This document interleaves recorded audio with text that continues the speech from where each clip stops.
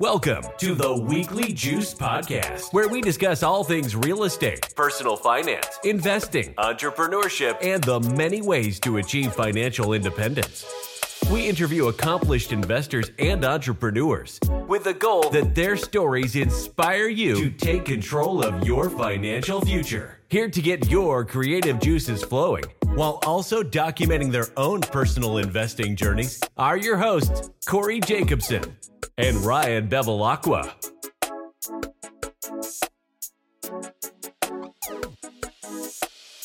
Welcome back to the Weekly Juice. As always, it's your boys Ryan and Corey here with another episode for you. Today we interviewed Avery Heilbron. He is a 28-year-old millionaire real estate investor who went from zero to $1.5 million worth of net worth in just 4 years. He played, I mentioned this early on, but he played soccer in college, which I think is really cool. And then did a little bit of investing in real estate in Boston and then moved his way down to North Carolina. He's got a mix between long-term rentals, short-term rentals, and kind of a mixed bag. He does some things on social. He's got an online course, but we had a blast with him on the show today. He's a young cat, kind of like us, and doing a lot of things. So we were excited to have him on. Yeah, like-minded dude. I felt the synergy between our scenarios, right? He's 28. We're in our early 30s. I love saying early 30s. I'm probably going to say early 30s. Still, we're like maybe 40. Yeah. I mean, we're really early 30s. No, we are. For now. Yeah. It's going to come. But no, if Avery's cool. And he has, so short-term rentals, we mentioned, like he has a short-term rental that's like on a golf course, actually. Pinehurst, yeah. So it's like a very popular golf course where he can take advantage of people that are having weddings there, people that are golfing. He's got one, like a glamping site in the middle of nowhere too. He tells a story about his duplex that gained $300,000 in net worth or in equity by doing, small fixes along the way. He kind of redid the whole property. He was able to cash flow on that. And that's kind of how he springboarded his first deal into a second deal. And, the dude's kind of got it all going on at 28. Still got his W-2 job too, which is pretty interesting. Yeah. I mean, he got the property under contract through networking actually. And it was only his first deal. He was feeling kind of set back after literally only 2 months of analyzing deals. We're like, dude, if you can get something that fast, and something, I think he said he did an FHA loan, 3% down, something like that, for $525,000. It's now worth upwards of $800,000. It's only been about 3 years, I think, that he's had it. So cool story. He talks about house hacking a lot. He teaches people how to buy their first rental. Just a cool dude. When you super relatable. Like Corey mentioned, he still has his W-2 job. So for those that are seeking financial independence, he actually reached financial independence, and he said, you know what? I'm just going to keep working, stacking the cash up. So his end goal, which is very cool. He's like, I just want to be a stay-at-home dad and be able to provide all the opportunities for my kids to do what they want, when they want, and try new things. So I thought it was admirable and seems like a cool dude. Yeah. The coolest thing about this whole episode is that it's like we can look at it as such an attainable goal. Like you buy a couple properties a year. Obviously, you got to have the niches and you got to find the right people to put in place. But then he built a social media following. And, the sky's the limit for somebody like Avery. So without further ado, let's bring him in. Let's do it. For real estate investors, going mobile is the next big thing for managing our properties. We like to have the power and resources in the palm of our hand. When we're hunting for deals, we're consistently go, go, go. Having RentReady's property management app is great for checking in on all our properties, especially when it's time to collect rent. With RentReady, we get the benefit of both mobile and web apps that allow us to collect rent from anywhere. We not only get instant notifications when rent is paid, but we also have the ability to send automatic reminders to tenants when rent is due or late. From finding the perfect tenant to collecting rent, everything an investor needs to build wealth and manage their investing portfolio can now be found under one roof with RentReady. The most exciting news is that RentReady gave us an exclusive 50% off promo code that can now be used by all of our Weekly Juice listeners. You just need to visit rentready.com and enter the code JUICEPOD to get 50% off any RentReady plan. That is RentRedi.com and enter the code JUICEPOD, JUICEPOD, to receive 50% off any RentReady plan. As you know, we talk a lot about financial independence, building revenue streams, and buying yourself more income. Wanted to give our listeners a special opportunity to potentially add a different revenue stream for themselves and into their portfolio. Tune into episode 110 to hear Corey and I peel back a couple layers on something that we're investing in currently at the moment. Just gives you a snapshot of where we are in our journey and gives you the opportunity to invest as well. This specific opportunity is to invest in a YouTube content monetization channel. And we go through every single step of the way, how we got involved and all the ins and outs of it. If you're interested, after listening to the episode, feel free to drop us a DM. We're happy to answer any questions that you have, and we'll point you in the right direction. Avery, officially welcome to the Weekly Juice podcast. Corey and I are so excited to have you on the show, man. Just doing a little brief background on you. Before the show, we heard your episode on Bigger Pockets Money, loved your interview with Scott and Mindy, and then heard that you got into real estate. Well, you did a little stint of soccer in college, and then invested into real estate a little bit in Boston, then moved down to North Carolina. And now I think at age 28, you're up to 1.5 million of net worth, which is pretty incredible. So needless to say, you have an exciting story, and we're excited to share it with our listeners. So thanks for joining us on the show today, man. Yeah, I'm excited to be here. Thanks for reaching out. Always happy to talk about real estate. I don't talk about too much else, so. Yeah, we know the feeling, dude. So talk us through your story, or take us back, I should say. I know we talked previously about where you went to college. I believe you grew up in Vancouver, then played a little bit of soccer in college. Take us through the story of kind of your decision to move into real estate, on whether it was on the side, full-time, and kind of the story. From Vancouver, always wanted to play pro sports, so I thought college soccer in the States was the way. That didn't pan out. Graduated, got a job in the Boston area, ended up just happening upon a book, and the book was about retiring on real estate, and it mentioned Bigger Pockets, the idea of house hacking, listening to Brandon Turner, Bigger Pockets podcast, really just pushed it on from there. Did my first house hack, second house hack, and then ended up moving down to North Carolina after being in the Boston area, got into short-term rentals a bit. Also did some more long-term rental down here with partners. And now just, continuing to try to expand on that portfolio and achieved financial freedom a year or so ago. But I still do have that day job, just trying to fuel the growth of the portfolio. Awesome. One of the cool things that we learned about you just by doing some research is that you had you started out, you were making $65,000 at your W-2 job, which is a modest salary, obviously nothing to sneeze at. But then in one of your one of your YouTube videos, it was probably 6 months ago, you might be making more now. You mentioned that you got that income all the way up to $400,000 a year. I'm wondering if you could talk about what it was like buying real estate on a $65,000 a year salary in the beginning when you're house hacking, and what you did to kind of scale that up, because it's in 4 years or maybe 5 at this point now, like it's pretty remarkable to grow your income from $65,000 to $400,000 or $500,000. Yeah. And I will say that is the gross income. Of course, that can be different. I know when people are talking about their W-2 job, it's typically in gross income numbers, but maybe with rental income, it's more of the cash flow piece. But the big piece of that when I was just starting out was, it was not the highest salary, not the lowest salary, probably a little bit harder to hit that salary with a duplex house hack in the Boston area today. But really, I was just on the weekends reading library books and getting groceries. And that was basically what I spent my money on. And then I would go to meetups, try to talk to as many investors as possible, pumped every penny I could into savings, and got a side hustle just to try to really kickstart getting that house hack. Because as soon as I read about it, I knew that's what I wanted to do. That was the action step I needed to take. Because originally I thought, hey, I needed 20% down on a $600,000 to $1 million place when I was in Boston, and that didn't feel very achievable on my salary. So when I knew it was a bit more attainable, I just tried to do everything I could to get to that point. And then, it's interesting to say, goes from 65 to 400 feels like a really big jump, but it's just very incremental every year, every quarter, or whatever, trying to add new income streams, new property. It's not crazy fast. It's been like 1 or 2 properties each year. And then I've added social media to the mix, still doing some side hustles, still have my job, and, all along while also increasing the salary at my job, trying to change companies, change jobs within the companies. All those small things really add up. Yeah, Avery, I think one of the cool things about your story is it's very attainable for people that are listening. It sounds like somebody else can do this, or to grow from a zero net worth to over 1.5 million in that 4-year range. And when you hear it, it's like, how is this really possible? But you only buying a couple properties in that time frame, or few, right?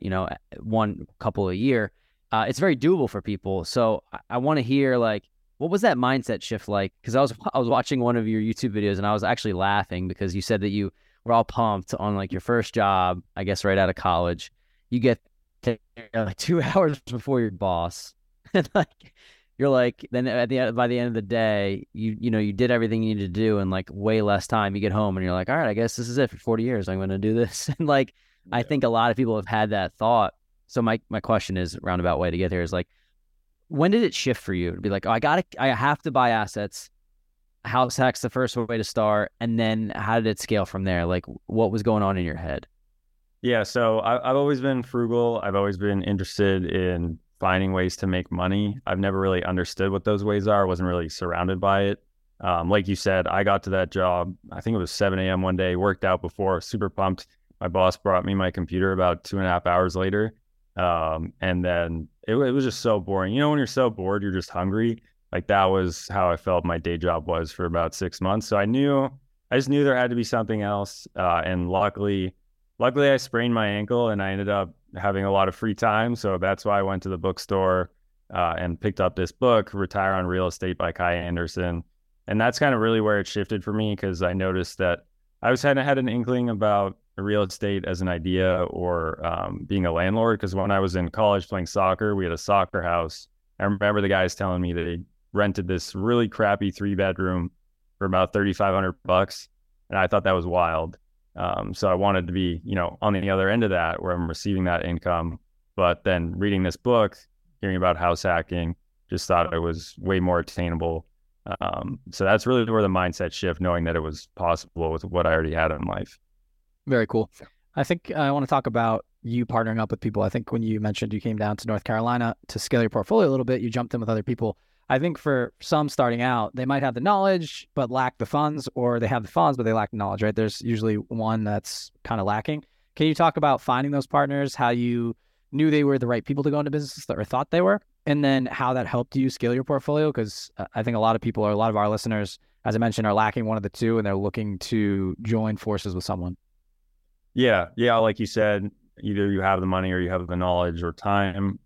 So with that one specifically, I found that because I had a track record built up, people around you in your inner circle, family, relatives, friends, whatever, might think you're kind of crazy or weird with what you're doing.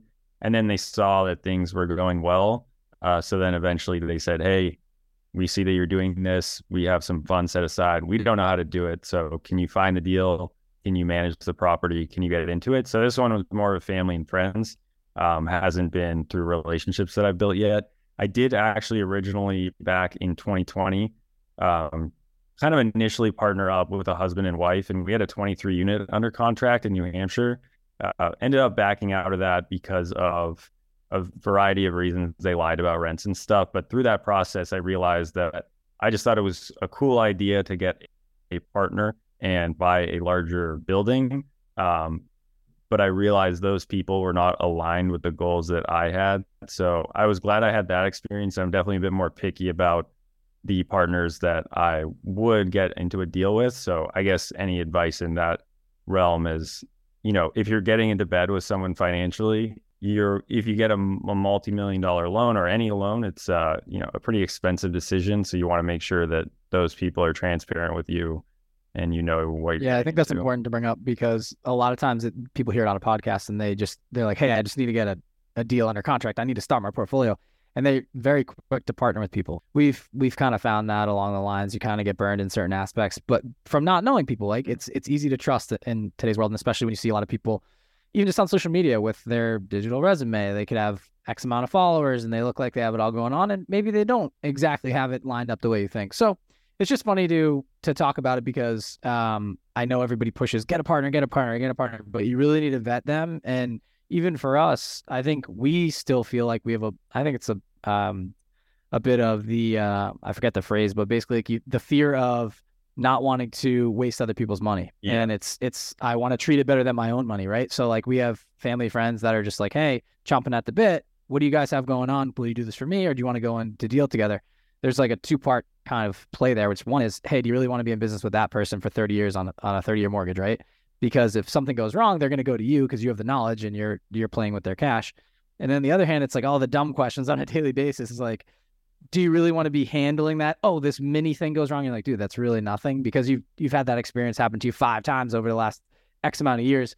And the flip side of it is, well, aside from the customer service aspect of like listening to people, it's that fear of, oh shit, I got to make sure this works, and it's treat that cash even better than my own. And so for us, it's like, at what point are we going to be comfortable to be like, hey, here, take this exact deal and let us run it together? Right now, we have other partners that we have as the GPs running the deals because we trust them to do the boots on the ground a little bit more so than we do. So we'll bring our cash, right? And then we can kind of learn the process along the way. So there's just so many, I guess, arms to this thing and so many different facets that people can get involved in. But I will caution people to, the best thing you could possibly do is learn it yourself. And even if you don't go execute solely by yourself, it'll teach you the questions to ask when you go find a partner. I would say risk your own funds first too. Like that's what we did. We risked our own funds. We realized that was working in the form of duplexes, in the form of single family homes, and then in the form of syndications. And then once our money was involved, we're like, it's an easier conversation with other people that want to get involved. Hey, we're also investors in this deal too. Okay, you guys have some knowledge. You've done X, Y, Z. It makes me feel more comfortable, as opposed to a lot of gurus out there that you watch on social media that call themselves syndicators. And in reality, they might not even be investing in these deals. They might just be, I forget the term, and I just learned about this the other day, and I'm gonna have to think of it. But it's basically like partnering with somebody, but you don't even really have any skin in the game, and you're just like plugging people in.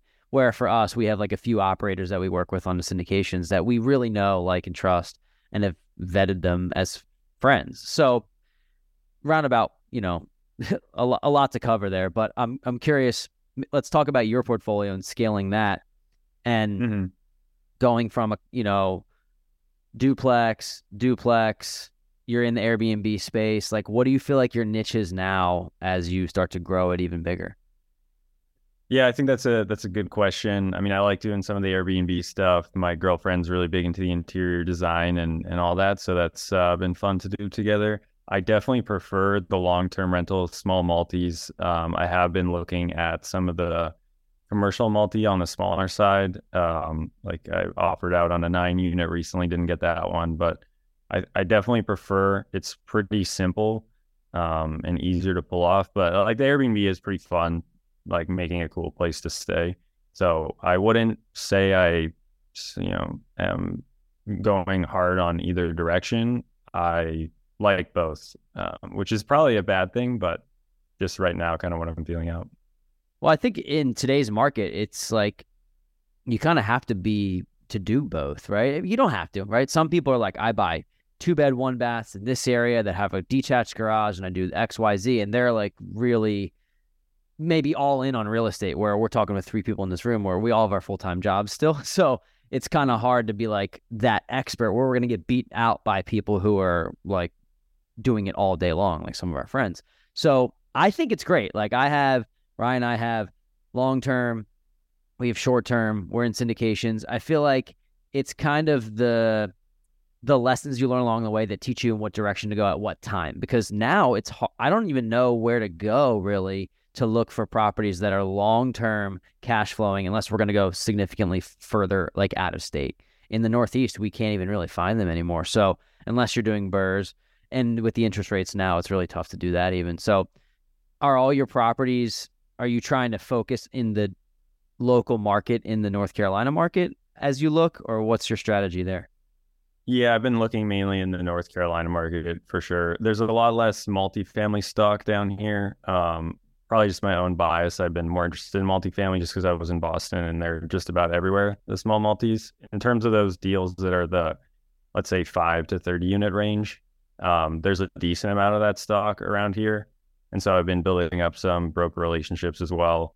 I probably should be doing a bit more direct to seller marketing, but I just don't feel like I prioritize that specifically, getting all the good data and cold calling. I did a little bit of that cold calling 2-3 years ago. I don't love it.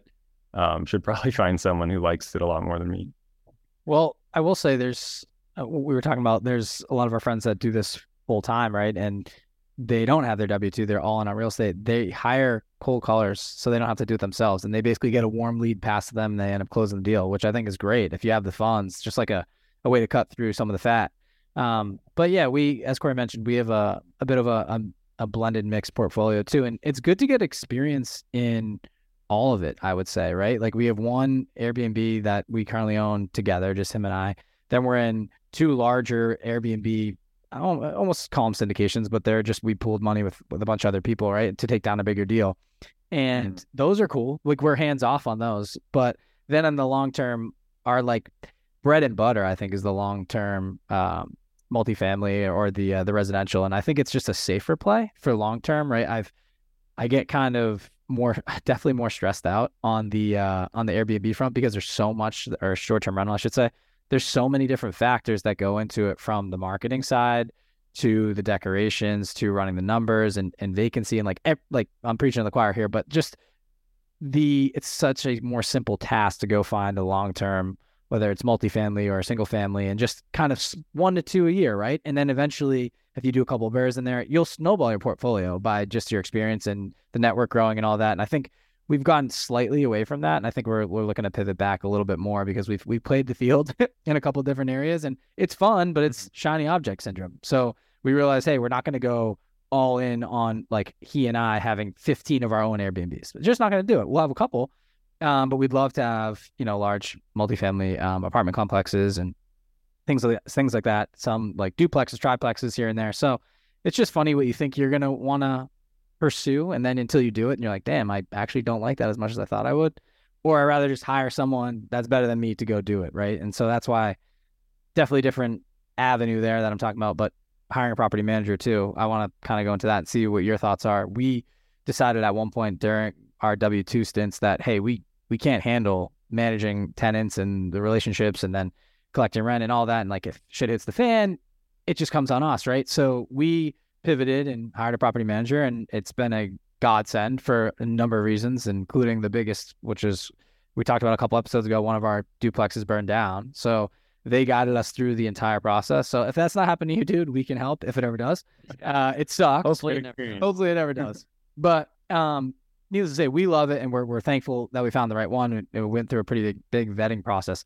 What are your thoughts on it? How are you, being that you're in multiple markets, are you a self-managed guy, or are you hiring out? Yeah, so I still self-manage everything. The thing that I probably spend the most time on would be the Airbnbs, the duplex and triplex up in the Boston area. I still self-manage, even though I live down here in North Carolina. It's just because there's not really a lot going on. I probably spend like a couple hours each week on those specifically, or each month. And it's mainly because I, got into them, fixed them up pretty good. There are very minimal maintenance issues just because fixed it up right when I bought them. And then one of my really good buddies is my handyman. So that helps a lot. He's pretty reliable, as well as all the other vendors and stuff. And then the big piece, which obviously is pretty difficult in certain markets, but the market that is Boston, tenants are pretty used to paying a broker fee. So if I need to rent the place out, I don't have to pay anyone to do that. It's just the tenant is paying the person that is listing the property for me. So that also makes it really easy for that specific location. The Airbnbs, yeah, they're kind of a pain, like you were talking about, shiny object syndrome a little bit, getting into that because so many people were talking about it throughout the pandemic. But it's not terrible. I think I would want to get to a point where I just have a lot of reviews so that if things aren't as good and the quality can't be there, you get a few 4 stars, not really a big deal because you're so padded with 5-star reviews.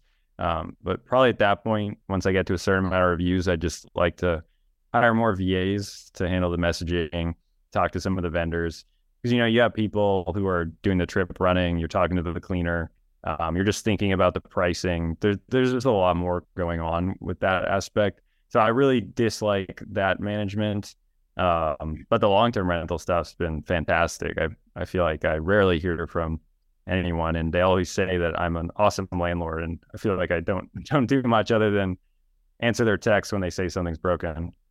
Yeah. I mean, I think it's when you have experience in both, you realize how much less work there is in the long term, even though you thought it was a lot in the beginning, right? And then you go in the short term, you're like, whoa, dude, there's literally layer after layer after layer, and every day there seems to be something. People are like, oh yeah, I can self-manage a couple hours a week. It feels like a couple hours, but it's to the normal person, it's not 1 to 2 hours. It's going to be 10 plus hours, depending on what it is, right? Whether it's pricing, whether it's communication. So I heard you talk about hiring VAs. I want to talk about that too, because to us, it all seems kind of normal talk. But if someone hearing this just starting their portfolio, like, what the heck's a VA? Which obviously we know it's a virtual assistant, but how did you go about sourcing yours? Where are they from? And then how did you go about training them? Because I recently sorry to like share another story, but I went through, we were going to have a VA run our social for our hospitality company. And I went through like a 2-hour training with her, and I realized the language barrier was too much, and it wasn't going to be the final product that I thought we deserved. And like, truly, for the cash that we were spending to go have her manage it, I was like, dude, I'll just do it. It's going to take me less time. And that was one task. I was like, okay, maybe the creative side is something I wouldn't hire out for. More so just like the A to B, like super easy tasks that I can really show them black and white how to do things. So I'm curious your thoughts, and then just talk us through your process of hiring out. Yeah, so maybe I misstated there. I don't have any VAs yet in the real estate space, but just like once I have enough reviews and I feel like like you said, it would take a long time to actually train someone to do it properly, and no one's going to do it the way you do it. It's just going to be that way, and also language barrier. But I know people who do it just use Upwork or Fiverr or sites like that. I think there's another one that's specific to the Philippines. Maybe you're familiar with that one.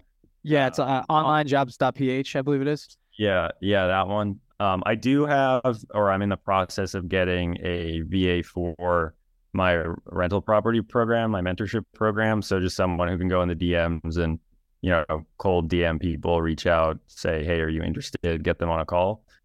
With that specifically, though, I was in the process of trying to hire someone, and I found that it was difficult, like you said. But I did initially work with a company who helped me build a funnel for the program.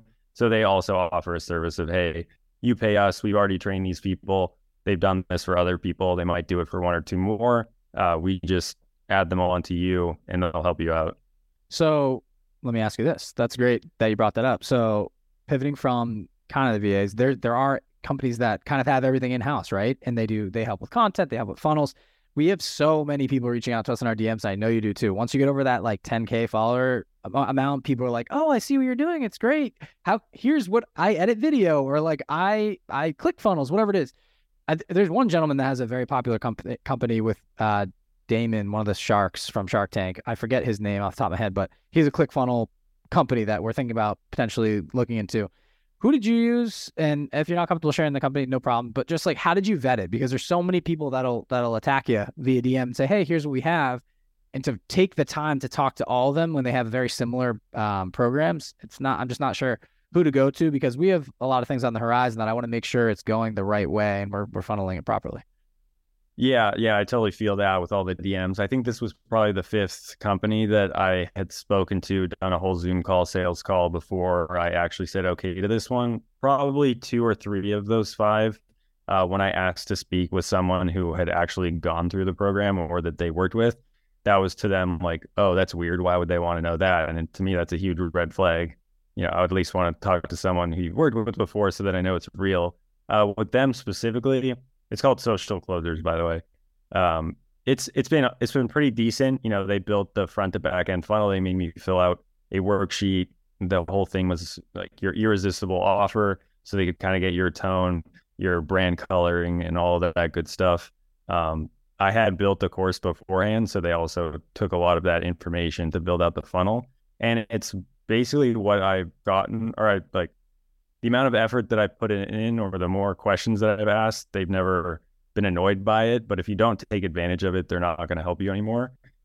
It did feel a little bit sales call sleazy based on what actually had happened from when I initially spoke to them. And maybe that was just because of what they had said and what I didn't realize I had to do, which was fill out this information and really do a lot more upfront work than what they had said. Because he was basically like, hey, you pay your money, you'll get it back within a month, no problem, pretty much guaranteed. But that's not really what happened. Overall, though, it was still a positive experience, and I have liked working with them.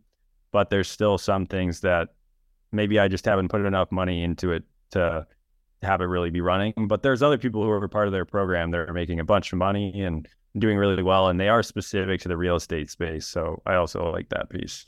So with that too, let's talk about building out your course. And like, you have to film yourself, you have to write a curriculum or whatever it is.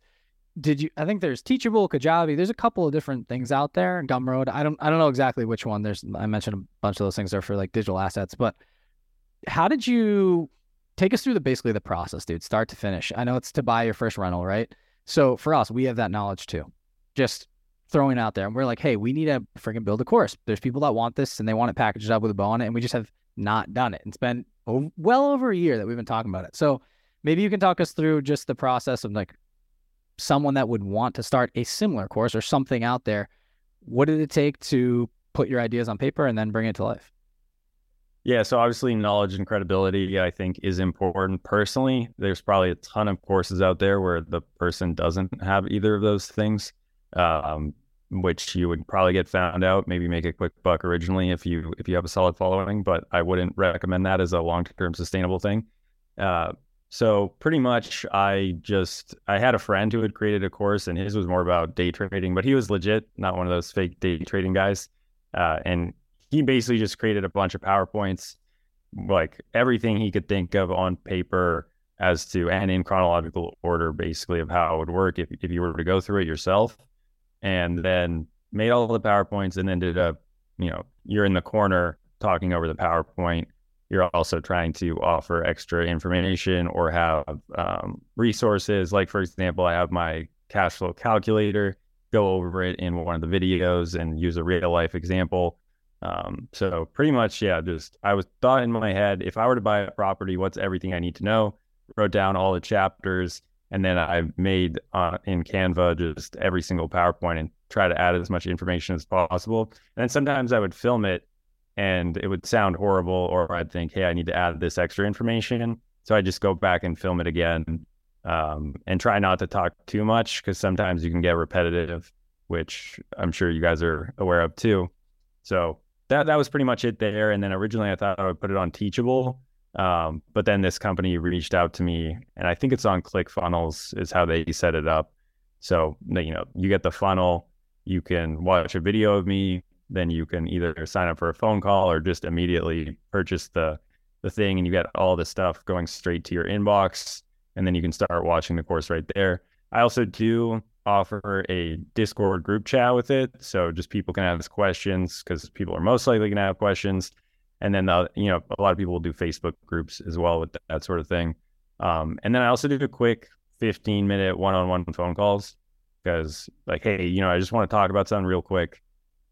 I think that helps a lot, because when I was trying to figure this stuff out on my own too, and talking to people who are more mentors in the space, you just want to hear someone who's experienced say something really quick in a chat, or someone on video doesn't always do it.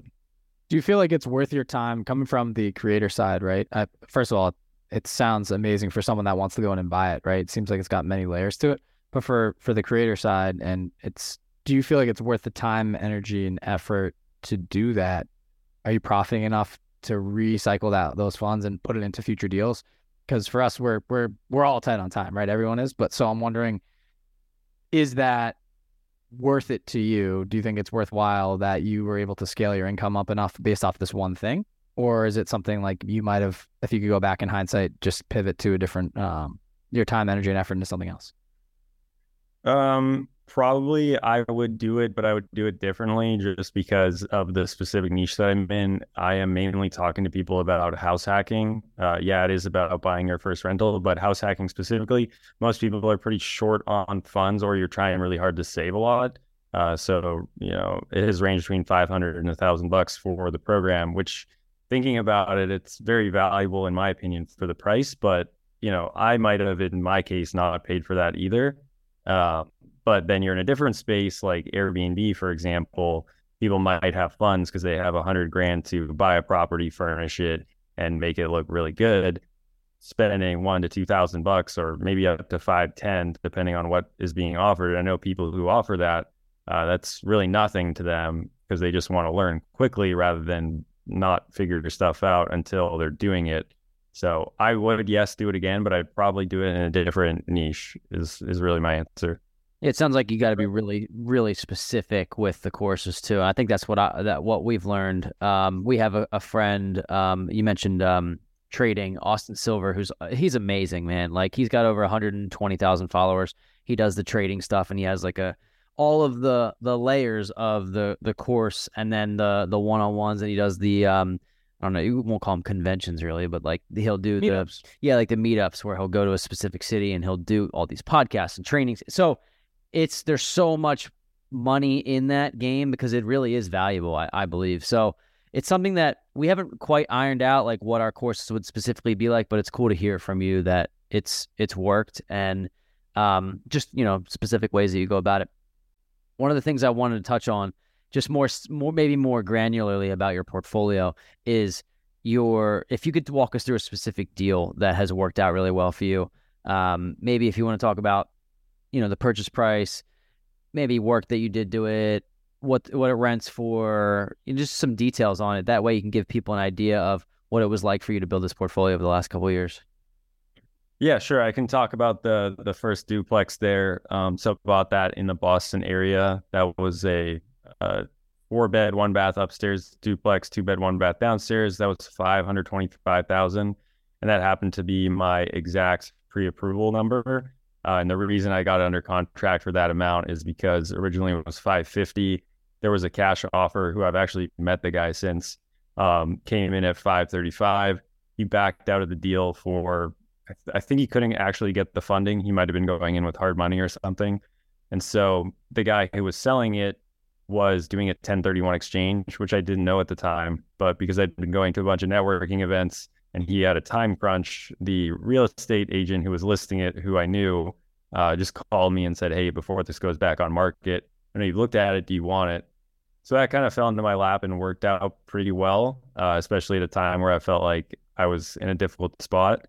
And maybe not patient enough, because I'd only really been looking for 2 months, but I just really wanted to get it done. So bought that one, $525, 3.5% down payment. I also got the seller to pay probably 70 or 80% of the closing costs. So there was that good seller credit that saved some money. And that was, plus I had a little bit of money left over for some renovations. I didn't really buy with any reserves, I guess I'll say. So I did some cosmetic renovations to the place. It was pretty disgusting, full of like mouse poop, and the basement had a bunch of gross vegetables just chilling there. And then the backyard had pools of dirt, like literal kiddie pools of dirt and garden. So it was a very interesting, smelly place. And I was super excited, but the day I opened the door and realized I had to live there in about a month, I decided to get to work. So painted flooring at first. Same thing happened upstairs. And then over time, as I was living there, because I no longer had a housing payment, I was able to save more. Did the bathroom. I had to do some electrical too. I didn't do that personally. And then had to get the roof done like a year or two later. And then I think a couple of years after that, I ended up doing the entire like combo heating and hot water system. About half of that ended up being paid for by a grant, which was pretty awesome from the state. But in terms of the numbers, bought it at 4.125%, that interest rate. So that was about a $3,300 mortgage. The upstairs rented for $2,400. My girlfriend paid $400 in the 2-bed, and then we had a roommate who paid $800. So it was like a little bit over the mortgage, covering its expenses more or less. And then refinanced that one into a conventional, went down to, today it's a 2830 mortgage, because I've also removed the PMI, and the upstairs rents for $3,200 and the downstairs rents for $2,000. 2830. That's your payment to $2,830. Yeah. Oh, yeah. Wow. So this absolutely crushes. And then you also, what did the refi? What did it appraise for on the refi? So a year ago when I dropped the PMI, which was technically not an appraisal, they did one of those broker opinion things. It went for 800, or it appraised for 800. I think it's probably worth a bit more than that, just looking at comps, especially today, now that it's been about a year later. But yeah, it's pretty crazy appreciation since 2019. Yeah, this is wild. And I wanted to get granular on it because I wanted to get specific about this. I know you didn't put anywhere near $300,000 into the property, right? You let natural appreciation come, and then also like kind of do it. This is a great way for people to get into real estate. Like the person who bought a duplex that I just sold I hope he does this, where he is living in one unit, renting out the other, but then like making small fixes along the way. I mean, obviously if you're in Boston, you're in that area, it's going to appreciate significantly if you do nothing, but to create that $300,000 spread in equity and you're making money on it each month, it must have been a pretty eye-opening experience considering it was your first deal to be like, oh, I can do this again. Like I can definitely duplicate this and I know you did. So, and you didn't do it over like a crazy period of time, right? Like was it just step by step? You were living there. How long did it take you to do all those renovations?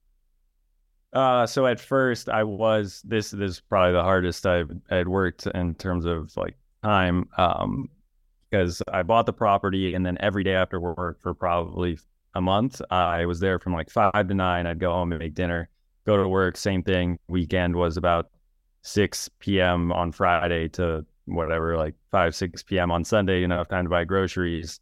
And that was definitely a haul. That was a lot of effort just because I, one, had never done anything handy before, and two, it was a pretty decent amount of effort to get it all done. But yeah, after that, once I was living there, to do the rest of it, it was pretty much over a year or two to get the rest of that done. And I did end up hiring people for obviously the roof. I'm not going to do that myself. I wouldn't know how, and some of the electrical panel stuff. So a lot of the non-cosmetic stuff was really what was left to do. So it really, just because I'm saving a lot of money and then the cash flow was good, it was pretty easy to spend on a lot of that stuff. Cool. As we wind down, before we get towards the end of the show, I want to ask you about your Airbnbs and how you specifically decided to go into the area that you did. Because Airbnb it's challenging. We love it because we have a good system in place, and like we also own a part of the management company, so we have all of those processes. But I'm curious about where your Airbnb is and how you decided on that market, and what told you that a lot of people want to travel here and that it would be a good investment for you. So the first one is in a town called Pinehurst, North Carolina. If you're familiar, they have the U.S. Open there now every 5 years. So honestly, the reason why I looked there is because, one, I knew I was moving to Durham. 2, I wanted to use a second home loan, and it has to be a certain amount of distance away, and that's about an hour and a half away from me. And 3, I did a podcast, and the guy said he had an Airbnb there. So that's kind of why I looked into it. That housing stock was pretty inexpensive relative to the quality of it. So, you might be like $350 to $500 for a standard property. So I thought that wasn't bad. And then all the homes were built like 90s. Well, there are some older ones, but a majority were 90s or later, and they're in pretty solid shape because it's a pretty country clubby, uppity place. So people took care of their stuff. So I figured it'd be lower maintenance on that end. So all those things kind of checked the box. And then they did end up are planning to move the U.S. Golf Hall of Fame there. There's a ton of golf courses. Like I said, the U.S. Open every 5 years, you can charge like $30,000 for that week. So that seems like, I know it's pretty wild. So you get a lot of guests that go there that are playing golf. Like that's a big, like golf weekends, long weekends, maybe bachelor party. Is that your clientele?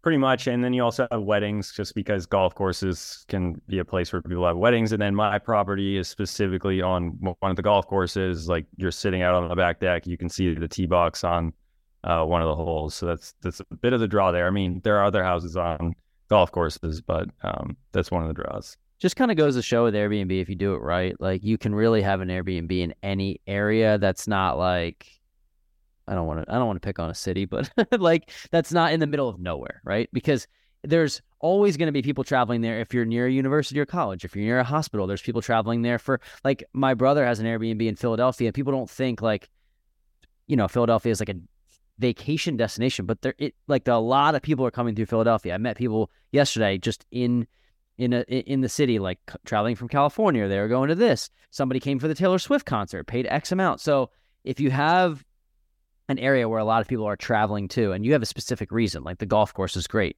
I didn't even think of weddings. Of course, there's banquets and weddings and people, and not just playing golf, but I'm sure there's hiking and all this stuff. So it really is cool to see how many different places that you can have an Airbnb and be successful at it. But I do understand the fluctuation in prices. Do you have specific, what months of the year are better for you, or what ones are worse? I'm curious.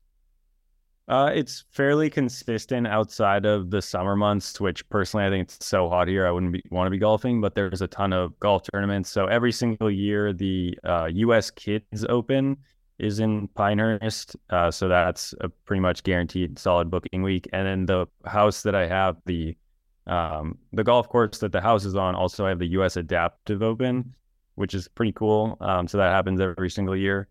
So those are in July. I think in August there's a lot of tournaments, and then sometimes random winter times there's also high school tournaments. But more often than not, it's pretty standard throughout the rest of the year. Can you give us a quick snapshot on like what you bought this property for, and then what the gross is? Yeah, for the revenue in the year. Yeah, so I bought it for $405. I ended up doing about $50K of renovation. So I did bathroom, painted the whole house, flooring, kitchen. I ended up just doing a backsplash and appliances, but it was mainly like a full cosmetic renovation. Furniture was like 20 or 25K all in. So it's kind of a high end, really nice place.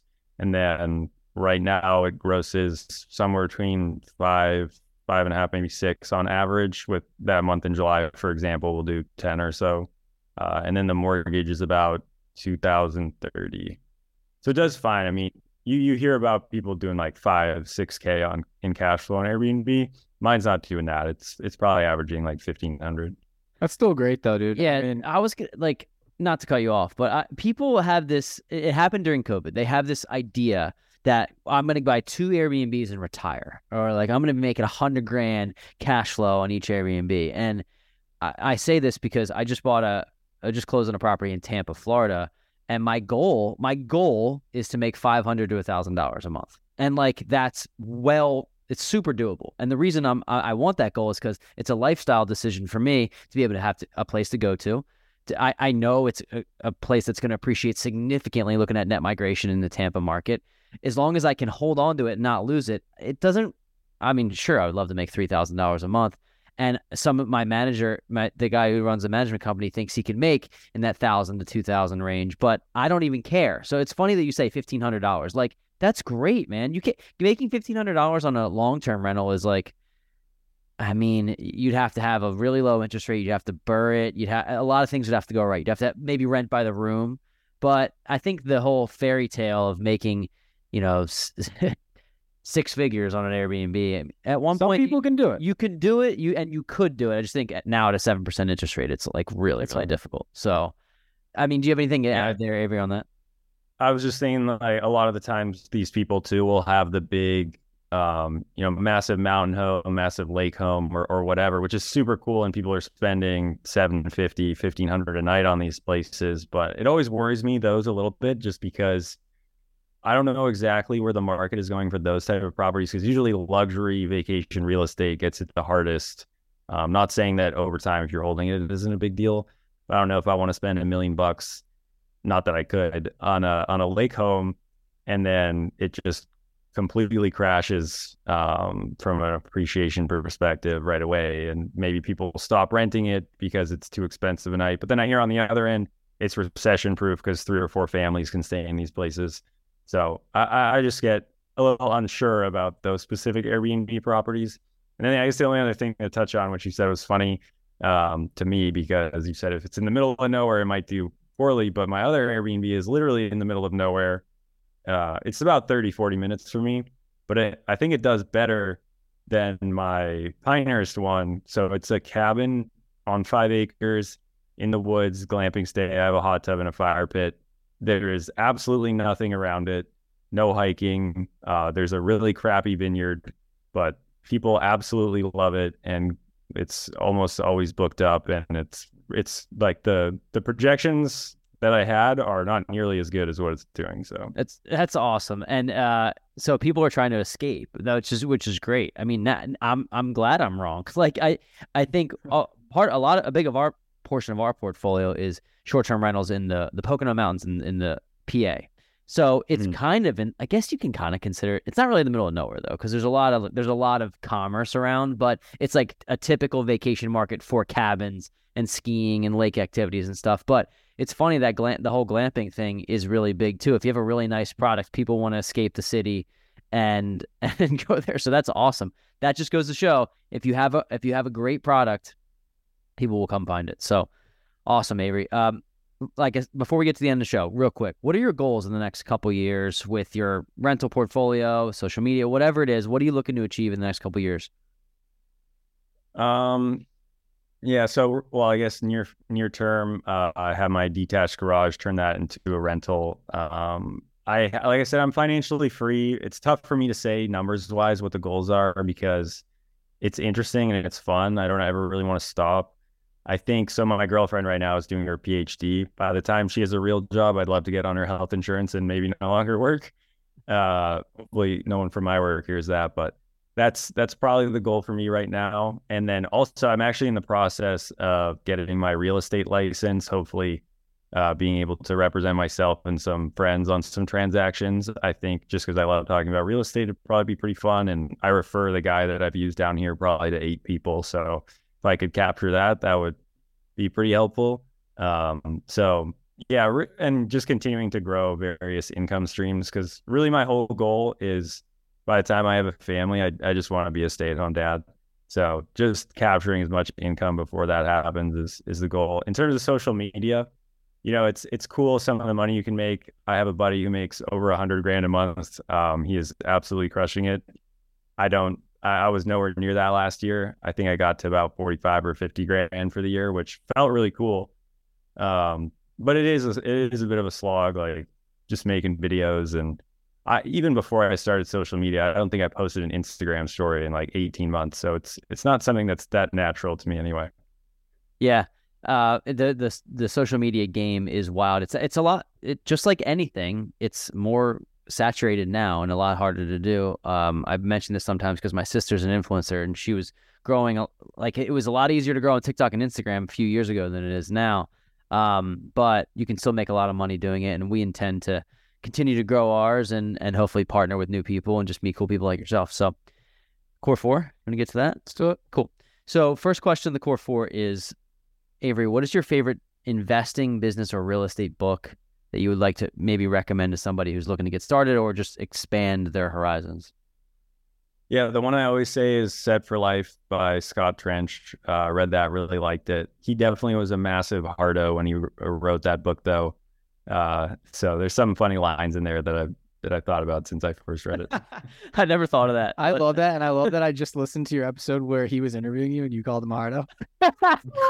That's great. That's great. You said it to him. No, like he just called him Hardo and he literally was just on his show. Well, 3 years ago, whatever. Yeah. But you just listened. Yeah. You mentioned that you're super frugal guy in that episode I listened to. So it's actually kind of funny that you mentioned Set for Life. I think he is very like by the book, super frugal, like drive your bicycle to work, like certain things in it where you're like, dude, it's okay. I remember you don't have to like do everything crazy. Just I remember reading that book thinking like, damn, there's some really great points. And I would still recommend that to a ton of people. But I remember thinking like, he's like, yeah, and if you really want to save money, you can like eat beans or something. And I'm like, dude, come on. Like, that's not the way.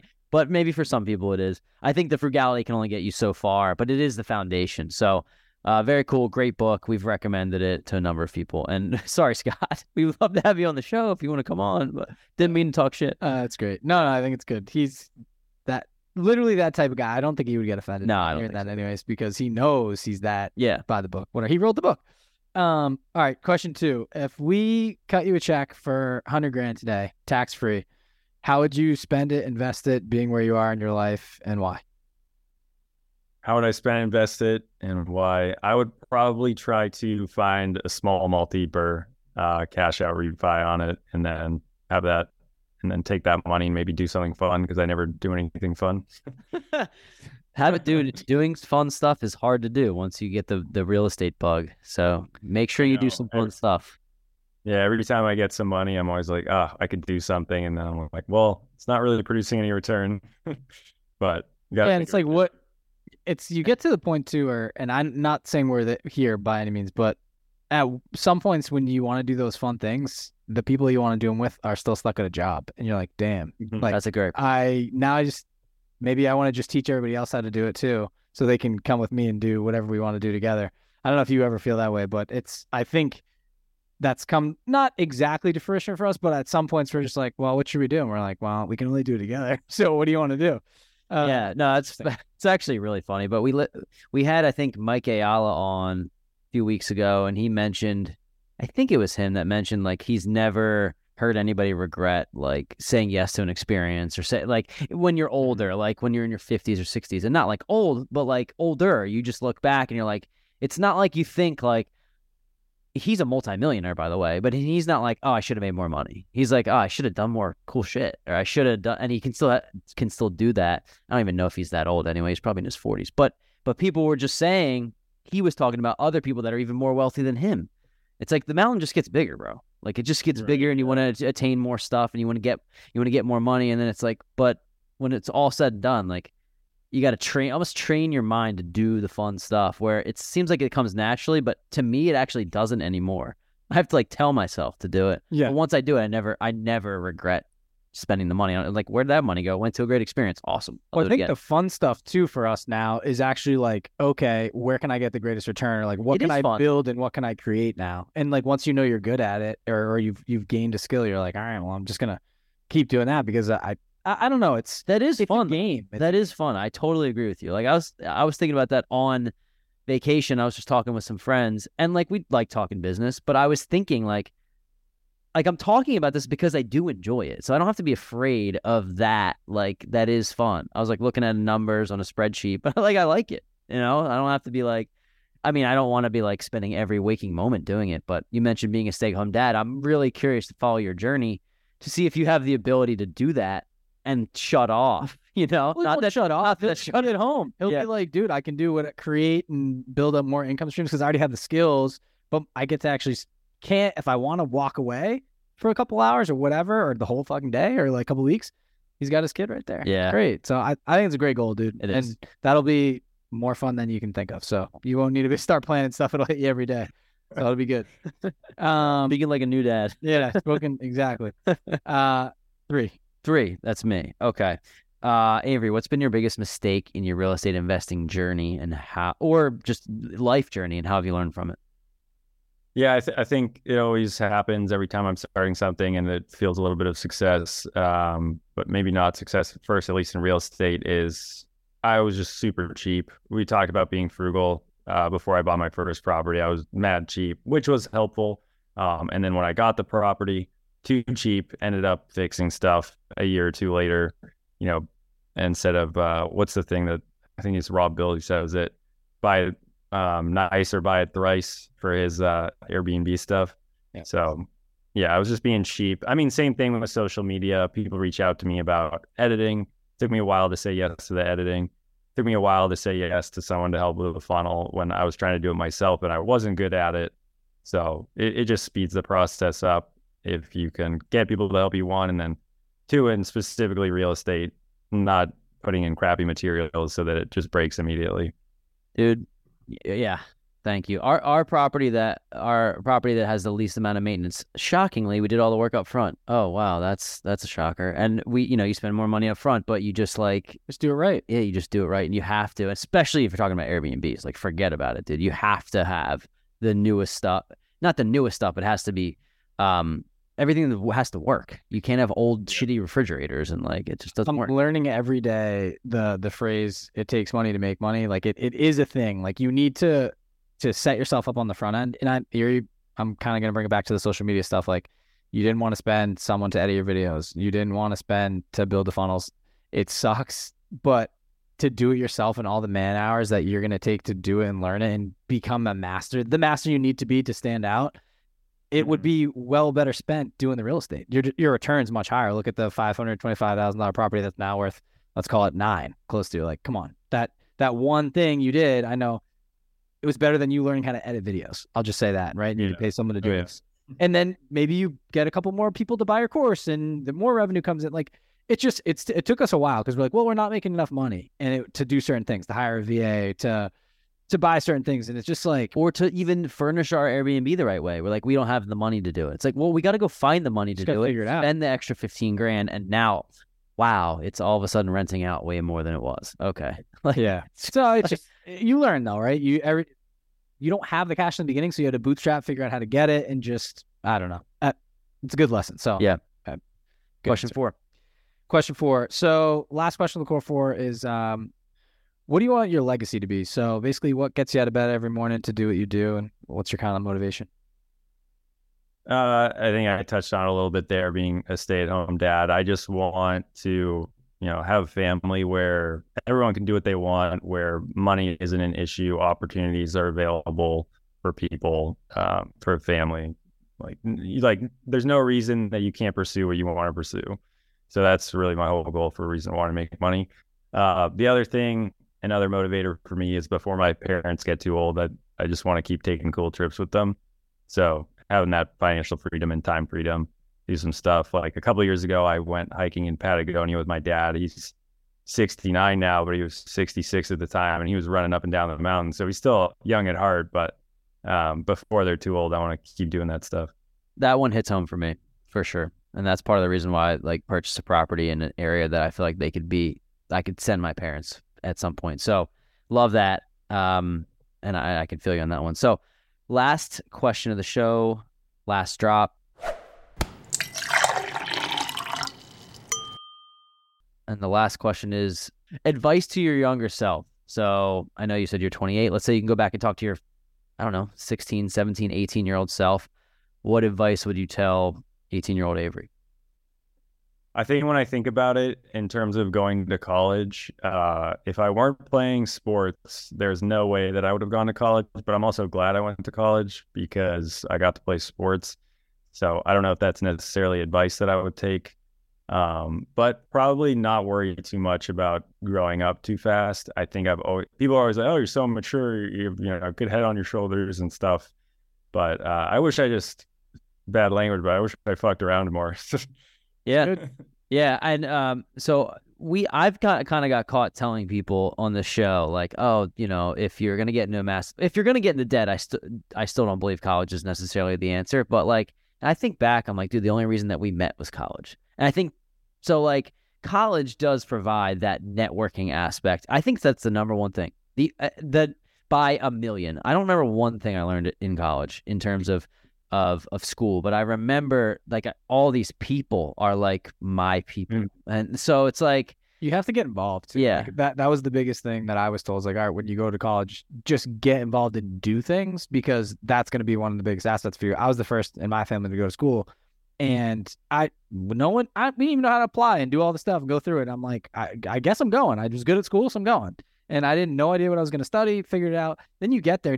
I'm like, in my junior year, I'm like, dude, what am I even doing? I'm just taking classes, but I'm have to leave school in a year.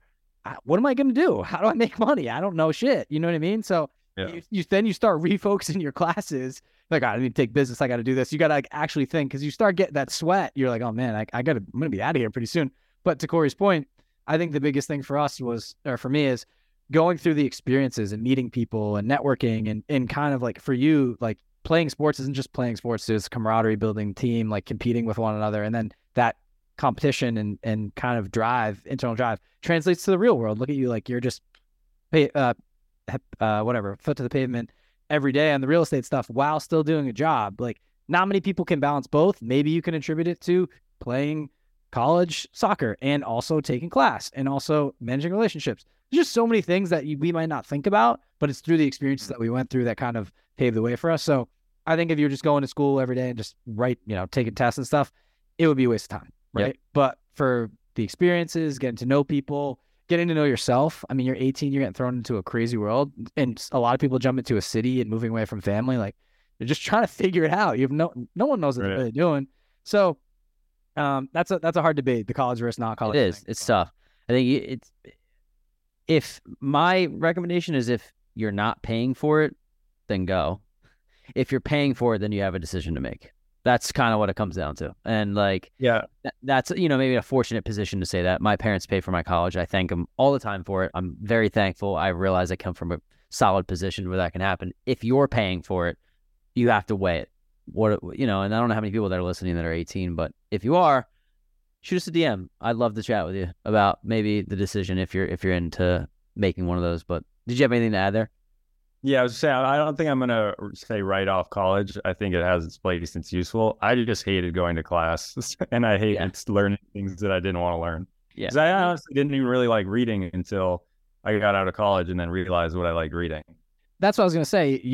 That's odd feeling back to the beginning of the episode because you were like, oh, I went to the library, picked up these books. I'm like, oh, this guy, he must be a bookworm. Yeah, a bookworm. He must just love that stuff. But I guess to your point, it's like, I didn't like going to class either. I thought it was stupid. Like, I didn't think it was stupid, right? But depending on the teacher you had, right? I'm like, dude, I could just go, if I have to read the book, I'm basically memorizing something, taking a test, and then walking away. And then forgetting it. I'm just forgetting it after that just to get the A. It's the tangible experiences, like I kind of beat a dead horse here, but to pick things that I like, I realized I was reading a lot of self-help books, real estate, income-producing assets, and like marketing, just things that you kind of gravitate towards when you become mature to a certain point. Like, I don't know how to explain it, but I was like, I just have to read and study. YouTube, right?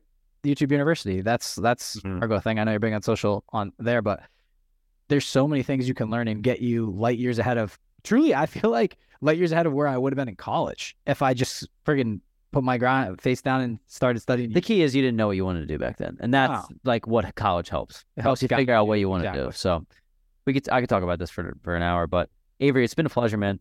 Thanks for coming on the show. We appreciate your time. And it's been cool to get to know you. We seem like we're kind of synergized, same age, same stuff going on. So thanks again. Yeah, it was great to be on. Like I said, I could talk about this stuff for hours. So yeah, man, it was a pleasure. Thanks again. Thanks for tuning in this week to the Weekly Juice Podcast. If you liked what you heard, please leave us a 5-star review on Apple Podcasts, subscribe, and share with friends. The more ratings we get, the more ears we'll get on our show, and in turn, we'll be able to provide you with more high-quality guests. You can also find us on Instagram at Weekly Juice Pod, where we post daily tips and tricks and document our own journey towards financial freedom. Make sure to tune in every Wednesday to get your weekly juice.